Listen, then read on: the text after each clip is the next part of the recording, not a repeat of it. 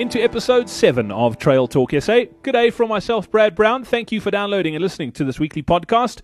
It focuses specifically on the South African trail running scene. Another busy show lined up for you this week.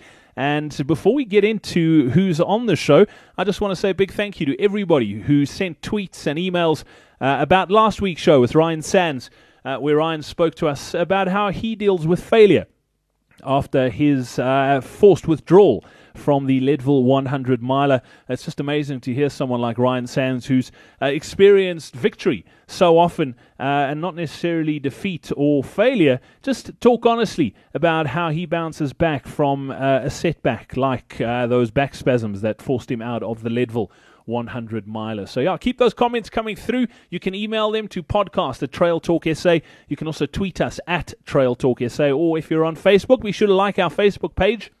We post a whole bunch of stuff up there, some cool photos, some cool motivation as well. It is Trail Talk SA on Facebook. Just search for us there. Coming up in this week's show, very, very excited to have the winner of the 2013 Atacama Crossing, Daniel Rowlands, on the show. Zimbabwean born, went to varsity in Cape Town, but is now living in Santiago, Chile. And we had Daniel on the show, just spoke a little bit about running, trail running in South America, some of his goals and hopes and aspirations. He's also heading back to South Africa in about a month's time, actually, to come and run a race here. And it'll be interesting to see how he does. We chat a little bit about that on the show this week as well. And then also, another race that's coming up in a couple of weeks' time is the Rhino Run. If you don't know anything about it, it started in Port Elizabeth. It's the second year that it's run, but they have races around the country. There's 7 of them happening this year, and I've got the founder of the Rhino Run on the show this week, Sean O'Keefe. Just really passionate about stopping rhino poaching, and very cool interview as well. That's coming up. Tell you exactly how you can get involved. And also, if you're listening anywhere around the planet, how you can start your own rhino run as well. And then we're talking injuries on today's show too with physiotherapist Chris Allen. And Chris and I just touch on some of the injuries that trail runners are experiencing in his practice at the moment in particular, and how to avoid them, how to strengthen up, and perhaps not get them in the first place. So that's all coming up on this episode of Trail Talk SA. Let's get straight into it.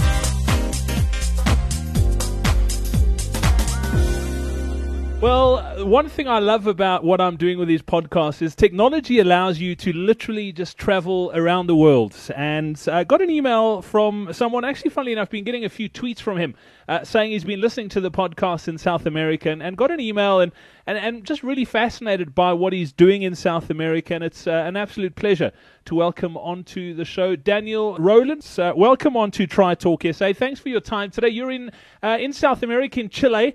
Where about in Chile are you at the moment? I live in Santiago, Brad. It's the capital, right in the middle of the country. Chile is a very long country, and Santiago is right in the middle on the base of the Andes Mountains.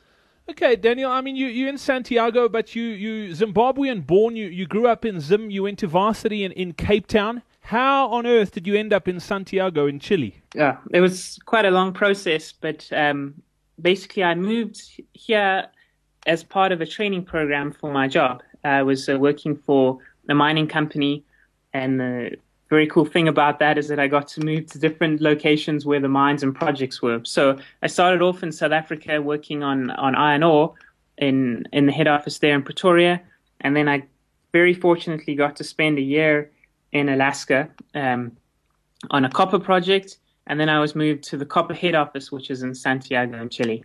Okay, so that's the 1 minute abridged version. But Daniel, you're pretty athletic, and we're going to get into some of the stuff you're doing at the moment. Were you always athletic growing up? You mentioned to me that you decided you wanted to try your hand at triathlon after school, and what happened on that journey? Yeah, I've been doing triathlon and running for many years now. I started when I was at school. My brother and father are very keen athletes too, and we would always spend the weekends doing local triathlons.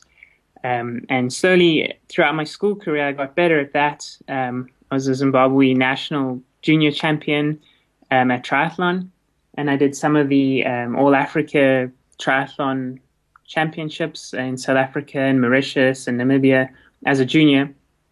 So I decided after school to have a go and see how good I could be at that. And I went over to the UK to train with the British squad in Loughborough.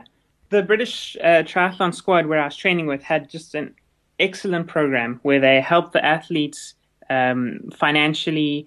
They gave them the support that they needed, bicycle mechanics, coaches, nutrition advice. And I didn't have access to all of that because I'm not British. And I didn't know if I would be able to find that support on my own. Perhaps I was a little bit too young or not mature enough to start looking and thinking about being a better athlete. But that didn't exist for me at the time. So I decided to go back and study and to go into a different field. Okay, and that's how you ended up back in Cape Town. You studied, and from there, you've pretty much given your background, how you ended up in Santiago in Chile. But I'm presuming that throughout your student years and through this traveling to Alaska and now in Chile, you trained throughout that. I mean, you may not be racing sort of triathlon, but you were running all throughout that, I'm sure. Yep, all throughout that time. A lot of trail runs in Cape Town and some more shorter road races in Joburg, because that's what's easier to access for me when I was there. But things really picked up for me when I was in Alaska. I met some fantastic trail runners, and the city where I was living in Anchorage in Alaska is on the base of the Chugach Mountains, but everything is very accessible from there. I was 5 minutes from a trailhead, and I could easily go out and run for hours and hours on the trails just right from my home. And that's how I really got into trail racing. The runners there love really extreme races. They took me over a Crow Pass crossing, which is a marathon-long race without any support, without any marking. They just sort of drag a line in the sand for the start, and then you run to the end, which is where the bears are. It was just a fantastic introduction to trail races. And that's why I started doing ultra races as well. I did my first ultra marathon of 100 miles in Alaska, which I did in winter, and was just a completely different experience. And that's what got me into doing longer distance trail races. Okay, and then let's talk about in Chile. Earlier this year, you took part in the Atacama Crossing, which you ended up doing phenomenally well in. Tell us a little bit about that race. That was in March this year, right? Yep, that's correct. I did the Atacama Crossing last year for the first time. And I think, like most people going into their first multi-stage race in the desert, I was a little bit underprepared, not quite sure what to expect. And I had a good race. I came 9th overall, and it was tough. It was a challenge, and I really enjoyed it. But I knew that I had a lot of potential to do better, and I saw lots of things that I could improve on. And that's when I started thinking about taking some time off and just training specifically for some races to see how well I could do at them. And before the Atacama Crossing in March this year, I had 6 months where I did some really good training. I went up to the desert to practice in the conditions and to work on my gear. And when I got to the start line, I was ready to race and in good condition. I had a really good race, although it was very close. Over the first 4 stages, there was less than a minute separating the first 2 of us at the front of the field. And then on the long day is when I did really well, which I think is perhaps some of that longer running that I'd done in Alaska came into play, and it helped me with the endurance and to get a bit of a lead. And in the end, I did win the race, which was just an amazing experience. I'm sure, and it's just so funny. I mean, I chatted to AJ Collitz on the show a few weeks ago, and he was saying as well how he also, funnily enough, came from a triathlon background and discovered trail, not late in his career, but a little bit down the line, and found something that he was really good at, that he might not have been able to compete at the top level triathlon-wise, but here all of a sudden he found a sport where he could find races that maybe played into his hands. So not all trail runs would play into his hands, but he could find ones that would suit his strength, and he could go after those and do really well in them. Do you feel the same sort of way about your racing and your career?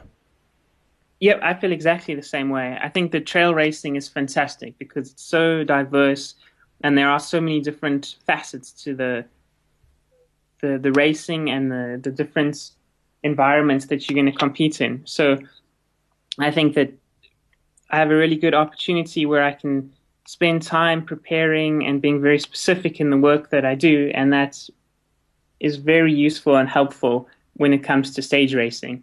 I might not have the speed to do a very short 50K trail race, but over 7 days when I've had the time to prepare and do blocks of work, that specificity that I can work on now means that I can compete at multi-stage races. Yeah, I think that's one of the things I love about the sport as well, is that there's just something for everyone that you can play to your strengths. If you're into vertical climbing, you can find a race where there's tons of vertical climbing. If you're into really technical stuff, you can find a race where there's some really technical stuff. And Daniel, talk me through life in Santiago at the moment. Like for you, with regards to training, I mean, what's the reason why you're still there? I mean, Cape Town, let me put it out there. Cape Town's got some amazing trails and diversity. Guys like AJ Collett swear by it. Ryan Sands, who I spoke to last week on the show, also just loves training in Cape Town and reckons some of the best sort of trails that he's ever run is in the Western Cape. What's keeping you in Santiago as far as life and training? Well, life has kept me here in part because this is where I finished up with my last training role at work. And also I'm here with my girlfriend who has an excellent job that she's doing very well at. And we're not ready to move for her just yet. So part of the reason that I'm staying is other factors other than running. But on the running side, we're right on the base of the Andes here, and there's just excellent trails to quickly get into straight from the city. Lots of climbing, lots of rocky technical trails. And then as I go closer to the coast, there's a lot of sandy desert type conditions that I can train in. And finally, the Atacama Desert is just a 2-hour flight away. And if I want to do a specific training block, I can go up there and work in the sand and the heat and the altitude. So those factors keep me here, and so far it's been quite advantageous, I think. I'm sure. How big is the trail running scene in Santiago? It's growing quite quickly. It's a smaller sport, I think, like in most countries, but very quickly the sport is developing. We have a North Face endurance race here every year, which is part of the North Face Endurance Series. And next year, there's a few 100-mile races planned, some in the desert in the Atacama and some further down in the south, which is just an absolutely beautiful area. And slowly, with more bigger, well-supported races, there's starting to be a lot more athletes racing here. So it's growing, but it's still quite a small scene. Okay. And as far as ambitions for you, I mean, you've won the Atacama Crossing now. What's next on the cards for you? Are there other races? I mean, those desert races that are around the world, are those the sort of things that you've got an eye on? Yep, exactly that, Brad. At the moment, I'm focusing on the Kalahari Augrabi's Extreme Marathon, which is in October, which is near Uppington. So I'll be traveling back to South Africa for that. And I'm really looking forward to it. It sounds like an excellent race, and the community has just been so welcoming and sending me good advice about the terrain and conditions. So I'm looking forward to that. That's my next focus. And coincidentally, my brother and dad will also be running in that race. So it will be a very good family time as well, I hope. And then after that, I would like to do the Sahara race in February next year, which is part of the Racing the Planet series. And the race is actually going to be held in Jordan instead of Egypt this time because of some of the conflict that's going on in Egypt. So for the next 6 months or so, that's what I have planned, another 2 multi-stage desert races. Okay, and then Daniel, you mentioned the time you spent in Alaska and that 100-miler that you did in the snow in the winter. I mean, these desert races, we chatted to Dave Ballairs not so long ago who completed the Racing the Planet in Iceland. Are yes. the cold desert races on your radar as well, or do you sort of thrive better in the heat? No, I think I'm much better in the heat. I did that race in Alaska, and the truth is, before I got to Alaska, I'd never even seen snow.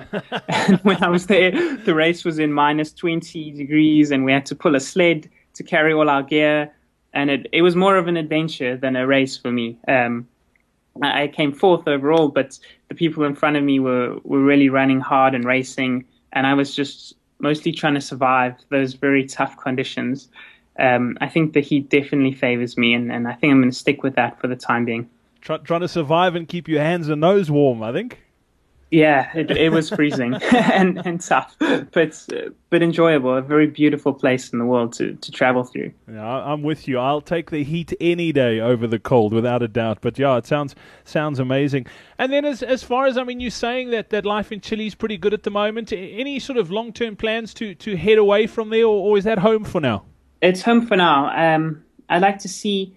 When I left my job last year, my idea was to take some time to improve on my running and to try and make some connections and meet people in the running industry and see where that could take me, because running and trail running is my passion. So if any opportunities come up for me to train and race in other places or to work in the running industry, I'll look at those very carefully and take them up. But for the time being, Chile is home. Chile is home. It sounds amazing. Daniel, and then you're online, you're on Twitter, but I mean, if people want to follow your journey, they can obviously follow you on Twitter. What I'll do is I'll pop your Twitter handle up on our website as well. But do you blog at all, or do you sort of have an online presence where people can actually track you and see what you're up to? Yes, I have a blog. It's www.dwroland.com. And I put up my training, what I'm doing, some tips and advices about desert races, and also some quite in-depth race reviews. So if anyone is interested in, for example, running the Atacama Crossing, they might want to look through that and see some of the photos and read some of the descriptions about the terrain and things like that. Sounds brilliant. Daniel, I'll pop those details up on our website as well. And yeah, I want to wish you all the best. Hope your training goes well, and hopefully we can catch up when you are back in SA. That sounds fantastic. I really like that, Brad. Thank you.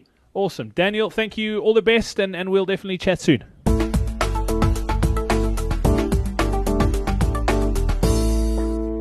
Well, it's off to the friendly city right now, Port Elizabeth, and it's an absolute pleasure to welcome onto Trail Talk SA this week, Sean O'Keefe. Sean, welcome onto the show. Thanks for your time today. Yeah, morning. Thanks for having me. Sean, before I start chatting to you, let me just give a bit of background to our listeners and why I wanted to chat to you. There's a major problem when it comes to rhino poaching here in SA. You sort of came across something through someone you know in PE over a year ago. It struck a nerve, and you've decided to try and do your little bit to help when it comes to stopping rhino poaching. You're putting on an annual event now called the Rhino Run. Sean, tell us a little bit about how it came about. This the second running is coming up, and we'll get into that in a bit more detail shortly. But tell me how the original Rhino Run came about. Okay, the original Rhino Run was inspired by a poaching incident that happened at the Kariega Game Reserve, which is close to Kenton-on-Sea, just down just up the coast from where we stay here in PE. A vet that was treating two rhinos that survived a poaching attempt, Dr. Will Fowles, released a video clip of how he found these animals. They were still tranquilized. They had half of their faces basically hacked off by the poachers. And the video clips were basically him giving the animals the antidote. And when I saw these animals come around and realized that half of their faces had literally been hacked off with a machete, it kind of struck a nerve with me. And I decided, look, I can't sit around on the sidelines anymore. What can I do? And being a trail runner, all the people that I've met through the sport of trail running are all sort of conservationists at heart. And I decided, well, cool, let's see if we can wangle a rhino run. And I spoke to a couple of people that I've met through the scene. I spoke to the editor of Go Trail magazine, James Hallett, asked him if he would give me a bit of backup on it. And we ended up putting it together. Last year, we ended up with 5 rhino runs around the country. And through the initiative, we ended up raising 130,000 Rand to help in the war on rhino poaching. See, that's amazing how just one little incident like that can sort of inspire someone to do something that big. I mean, five runs, it's no sort of small feat to put something like that on. It's also a lot of money that you guys have raised. But the second edition is coming up soon. Tell us a little bit about the run itself, or the runs, I should say, because there are more than one. The runs. Yeah. and how people can get involved. Absolutely. Okay, cool. This year we've kind of expanded it to 7 different locations around South Africa. So we're hosting rhino runs in Cape Town, Port Elizabeth, Kenton-on-Sea, East London, Durban, Gauteng, and Bloemfontein. People can enter online by just going to www.rhinorun.co.za. Our online entry system closes on Friday this week. Anybody that enters online will get a Rhino Run goodie bag. They will also stand a chance to win a weekend away for 2 people at the Kariega Game Reserve, and possibly stand a chance of actually meeting Thandi, one of the runners that survived the poaching attempt. We also have 1 or 2 other lucky draw prizes. There will be lucky draw prizes at each of the different events as well. I must say that, although I came up with the concept, I couldn't do it without the support of the different race organizers around the country that have stepped on board to help me pull this thing together. These guys are volunteering their time, their infrastructure, they're spending their time donating it to get out on the trails, find routes for guys to come and run at. So a big shout out has to go to the Riverside Trail Club in Durban. They've been helping us. They did it last year and are helping us this year. Pure Adventures in Bloemfontein, who are helping us do the inaugural one in Bloem this year. Race Time, who are doing the Gauteng Rhino Run. Our company here in Port Elizabeth, which is Free Spirit Adventures, we're handling the Kenton and Port Elizabeth events. Backyard Adventures are in East London, and Quantum Adventures are handling the Cape Town events. So the events are being put on by guys that really know what they're doing. They host amazing runs all through the year, and this is just their chance for them to also try and help give back on this, and help us fight in this war on poaching. Yeah, and you mentioned all of those partners that help you put those races on, but the one website to remember is rhinorun.co.za. You can get all the info there. Sean, what I'll do as well is I'll pop that link onto our website too in the show notes for this episode of Trail Talk SA. So if people are listening to this, they can just go to Trail Talk SA. The link will be there. They can click straight through and find that out as well. The run itself, or the runs themselves, happening on the 22nd of September, which is World Rhino Day as well, I see. Yes, that's correct. Yeah, this is the last year that we're going to actually be able to host it on World Rhino Day, because after this, I think the actual date then starts moving onto a weekday. So for the next sort of 4 or 5 years, I don't think we'll be able to actually host it on the day directly. So yeah, 22nd of September is the date. It's a Sunday, so you should have no kiddie problems with school sports and that sort of thing. The runs are designed to accommodate walkers as well as runners. We have different distances at each of the events.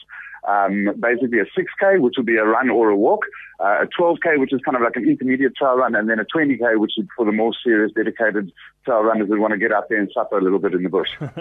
I love it. And then, Sean, tell us just a little bit about the funds that you guys are raising. Obviously, the proceeds from these events go towards the fight against rhino poaching. Who are the sort of organizations that you support? Yes, absolutely. Okay, we have one anchor beneficiary that will always be a 20% beneficiary of the Rhino Run going forward, and this is a fund called the Rhino Injection Fund that was started by Will Fowle, the vet. So a portion of the funds go through to his fund, and then the balance is going to be split between 2 other operations. The one is called OSCAP, which is Outrage South African Citizens Against Poaching. They're involved on the ground with a number of rhino projects like the Rhino Orphanage, the Rhino Rescue Project, which is the horn poisoning treatment. They have a tracker dog program that they're very actively involved with, training the dogs to sniff out rhino horns at the airports and customs locations, how to track poachers in the bush and so on. And then the other beneficiary is the Chip and Bearer Rhino Foundation. Chip and Bearer are also very much hands-on. They develop tracking systems so that rhino owners can actually track their animals through the bush and keep tabs on where they are. And they're also quite active in terms of equipping anti-poaching units and helping to train anti-poaching units on the ground with weapons and gear like infrared scopes and night vision and that sort of thing. Yeah, I mean, it's such a scourge of our society at the moment.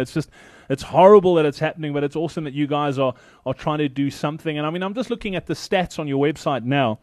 I mean, in 2013, we've lost 621 rhinos already. I mean, that's just ridiculous. No, it's unbelievable. I mean, if we don't get a grip on this, sooner or later, keep getting poached at this kind of rate, the rhinos are going to go into a birth decline sometime within the next 5 to 10 years. In other words, we're going to have more of them getting killed than are getting born, and then we've got a problem. Then we've got a really serious problem because an animal is back onto a seriously endangered route. Yeah, it's not good at all. So the run's happening 22nd of September. Sean, you mentioned that your online entries close this coming Friday. I'm just trying to work the date out. That's the 14th, right? That's the 13th. It's the 13th. Yeah, Friday the 13th at midnight. That's just, we have to close the pre-entries up to give us a chance to pack all the goodie bags and then ship them around the country on time for the run the following weekend. So, okay. So just a few more days. You're not taking any late entries on the day at any of the events? We will be taking late entries on the day at some of the events. The details are actually on the website, but we are encouraging guys to please register online if possible. It helps with the logistics on the day.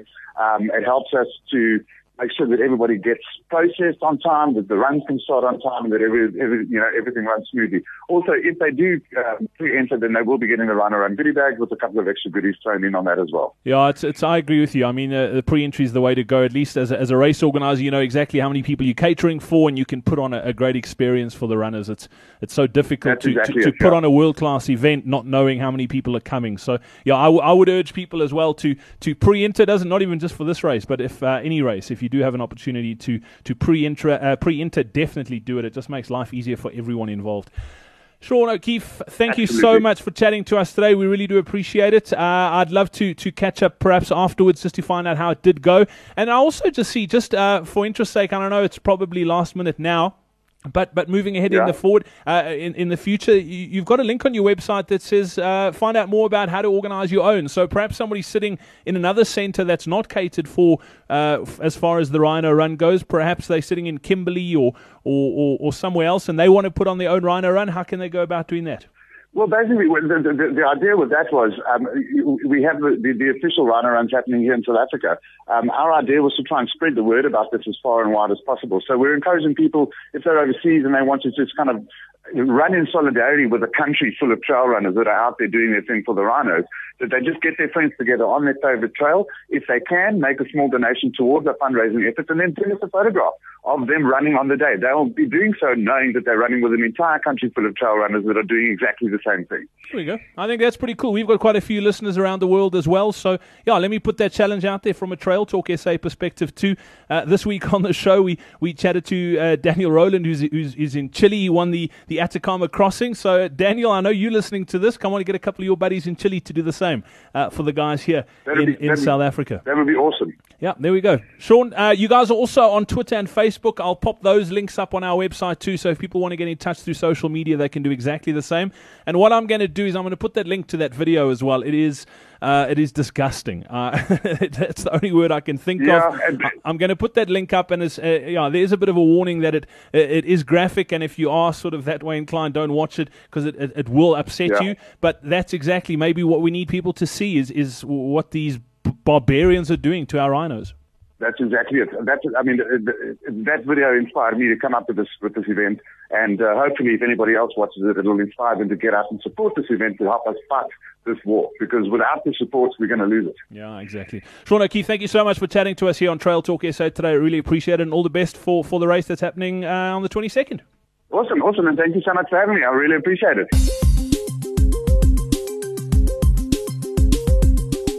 Trail Talk SA, and we're talking injuries here on the show today, and it's a pleasure to welcome onto the show Chris Allen, who's a physiotherapist at the Velocity Sports Lab down in Cape Town. Not only is he a physio, but also an avid runner and trail runner. Chris, welcome onto the show. Thanks for taking the time to chat to us today. Yeah, thanks, Brett. Thanks for having me along. Chris, I wanted to chat just a little bit about injuries as far as trail running goes, and you're in the process of doing your masters on knee injuries in particular, and that's what I wanted to chat about. Trail running, a lot of people are scared of trail running for that fact that it just almost comes across as that it's really easy to twist an ankle or sprain a knee or something like that. In your experience, I mean, what are the most common injuries that you're seeing in your practice from a trail running perspective? You get to break injuries up into a chronic type of injury or an acute injury.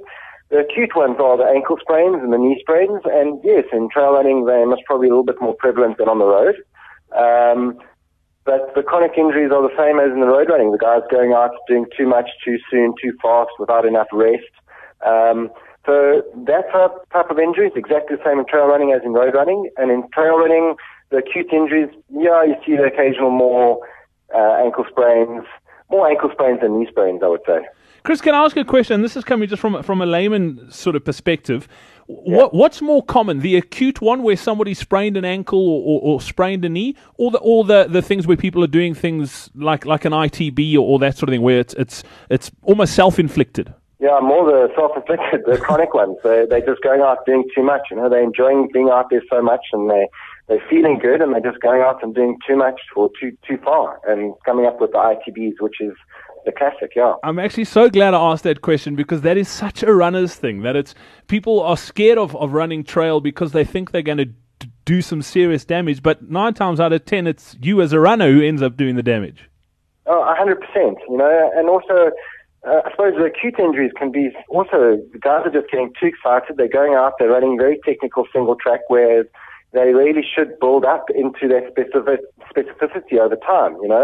Start on the Jeep tracks, build up slowly, then do nice simple hiking trails, and then start getting up onto the more technical stuff. The guys are getting injured because they're hitting the technical stuff because that's the fun stuff. They don't have the coordination, they don't have the proprioception and the balance, and they're going over on their ankles. Yeah, and that's important because that comes with time and experience. The more you do it, obviously the better you get at it. Let's talk about some of the acute, like the ITBs and that sort of thing, especially around the knee.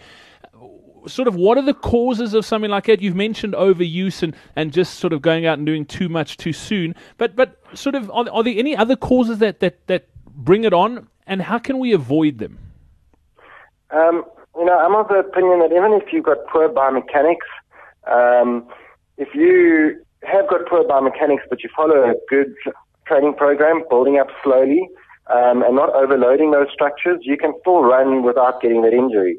So the biggest problem is the training. These guys are just going out with poor biomechanics, even with perfect biomechanics, and they're just doing too much, too soon, So if they build up very slowly, the tissues in the body naturally strengthen up and are able to resist injury a lot easier. So the biggest problem is actually just the training. They're just going out too fast, too soon, and not recovering between runs.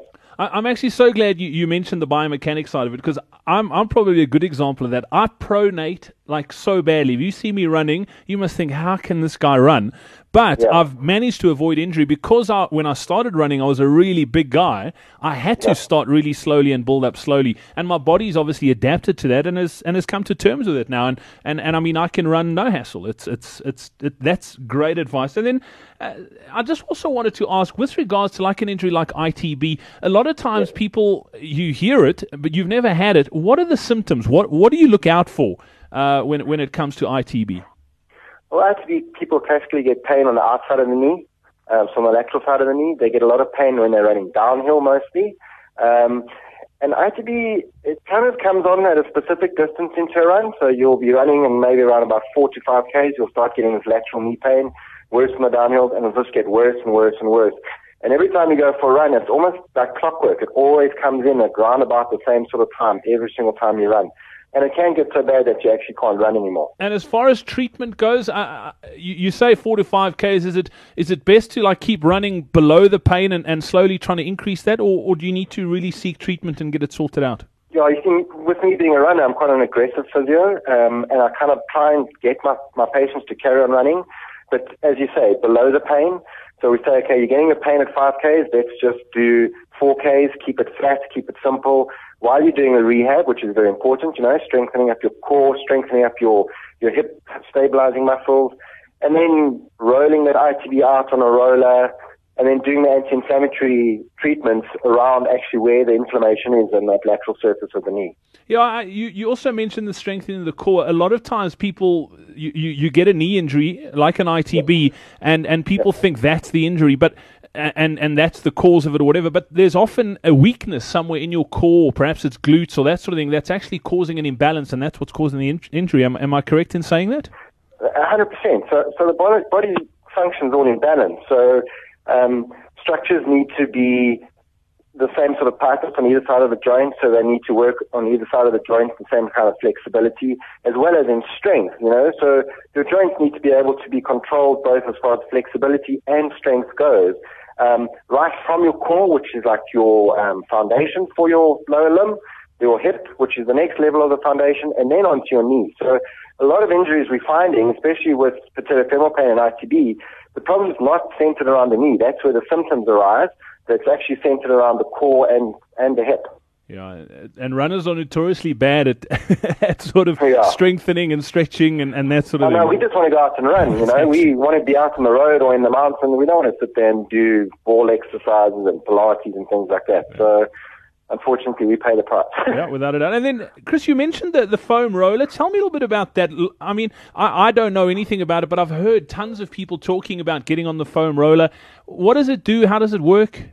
There's this whole thing about flexibility and stretching muscles, and there's this move at the moment to, rather than trying to just stretch a muscle, to try and improve the mobility of the muscle, so it's flexibility as well, by rather massaging it, doing fascial releases, that sort of thing on the muscle, releasing the muscle in that way.